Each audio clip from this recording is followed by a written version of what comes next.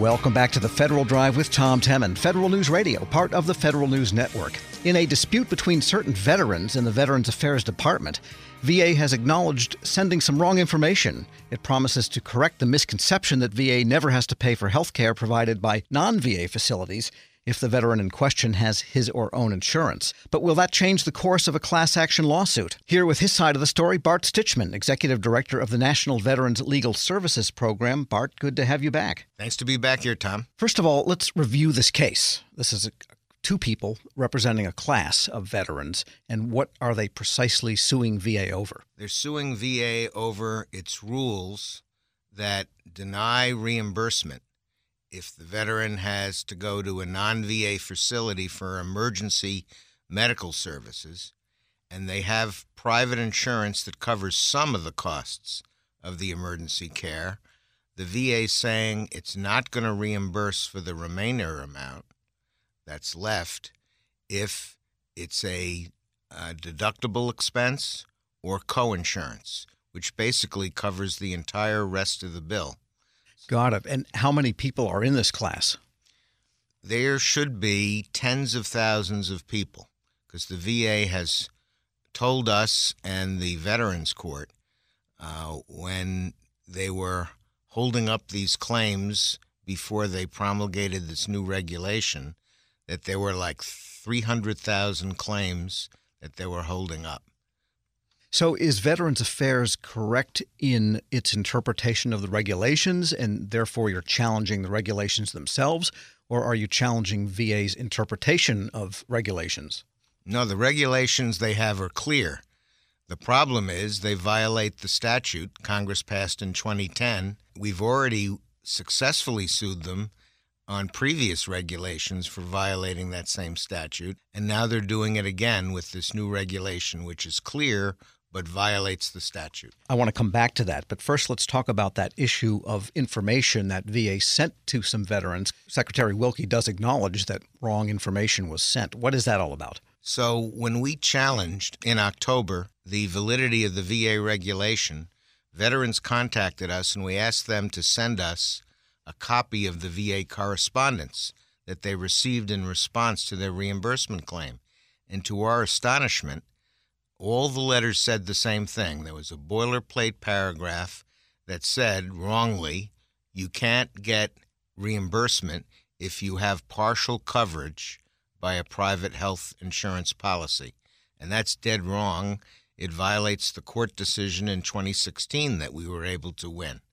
And so the VA has now admitted that it was using the wrong template, as they put it, that they had used years ago before they lost a decision that said that's a wrong statement of law. Well, what should VA say to people now that they have a regulation that, in their view, says that what they said earlier is correct? They should say, yes, you can get reimbursement if you have private insurance that covers only part of it. And then, according to their point of view, we won't pay you for the deductible part, and we won't pay you for the coinsurance part. And then they should do that calculation. Now, have they sent out those reformed or properly templated letters to the veterans yet, or are you waiting for that? We're waiting for it. We haven't seen it. Our clients haven't seen it. They say in their papers they filed last month that they're going to begin in April. They haven't said when they'll complete that process. They haven't said when they're going to redecide the claims.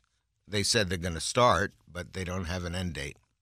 We're speaking with Bart Stichman, Executive Director of the National Veterans Legal Services Program, and getting to the merits of the case. I mean, what VA is saying is that in the case of one of the named defendants, Boringer, that this person had a appendectomy and that the only thing that was not covered by VA was a Medicare, I believe it was, copay. And so the question is, why should VA pay a copay for insurance that covered 90% of these things are expensive. They're $20,000 or something by the time you're done in a hospital for something as ordinary as an appendectomy. We have no problem with the VA not reimbursing for a copay because the statute says they don't have to reimburse for a copay. But they went further in their regulations. Not only a copay, but we're not going to reimburse you, they said, for a deductible or coinsurance, and that basically covers the rest of the field. So they found another way not to reimburse veterans, and that violates the statute. So in this particular case, then the other insurer is Medicare, correct? Correct. In the Borschinger case, correct. In the Borschinger case, do you have people in the suit where their other insurance is private? Absolutely. We have private insurance like Kaiser or other employer insurance. There's all different types of private insurance, and veterans have the gamut. And they pay the premiums for them to cover part of the emergency care, but they're relying on the VA to cover the rest. Now, the odd part about that is if they had no insurance, the VA says they'd reimburse them for the entire amount. So why pay for private insurance if that's the position the VA is taking? Or why don't the private insurers pay the rest of it? All these insurance programs never cover 100% of the costs. They're always, maybe they think that people will have less emergencies if they don't, if they covered everything. But the fact is, it's very common to have co-payments, deductibles, and by definition, coinsurance. Now, the other plaintiff, Wolf, VA is arguing that the federal courts don't have jurisdiction over decisions made by VA's adjudicators. What's your answer to that one? Well, the Veterans Court does have jurisdiction. We're asking them to get involved earlier than the 6 years it would take Ms. Wolf to navigate the entire VA system and get to the court level. And so we believe that requiring her to exhaust that process is unreasonable because the agency has to follow their own rules. So there's no reason to wait 6 years for the same decision to be subject to review. So in some ways, you're trying this suit to maybe force VA to clean up its backlog act, which I think probably a lot of people would agree is probably a good idea. Yeah, this would save a lot of people a lot of time. According to the VA's papers, everybody should appeal to the next level, take 6 years, running around all different places at the VA, and of course they'd have to take the time to adjudicate their claims. I think it's a waste of resources from both sides.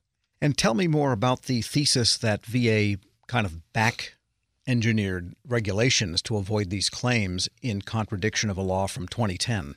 The VA seems to have a hatred to this type of benefit, reimbursing for emergency medical expenses. Bart Stichman is Executive Director of the National Veterans Legal Services Program. Thanks so much for joining me. Thank you, Tom. Find a link to the arguments in the case and to this interview at federalnewsnetwork.com/Federal Drive. Hear the Federal Drive when you want. Subscribe at Apple Podcasts or Podcast One. Still to come on Federal News Radio, the Justice Department reaches deep into the education system to get kids interested in justice. But first, wherever you stand politically, you probably agree the budget process has become a farce. It's the Federal Drive with Tom Temin. Federal News Radio, part of the Federal News Network.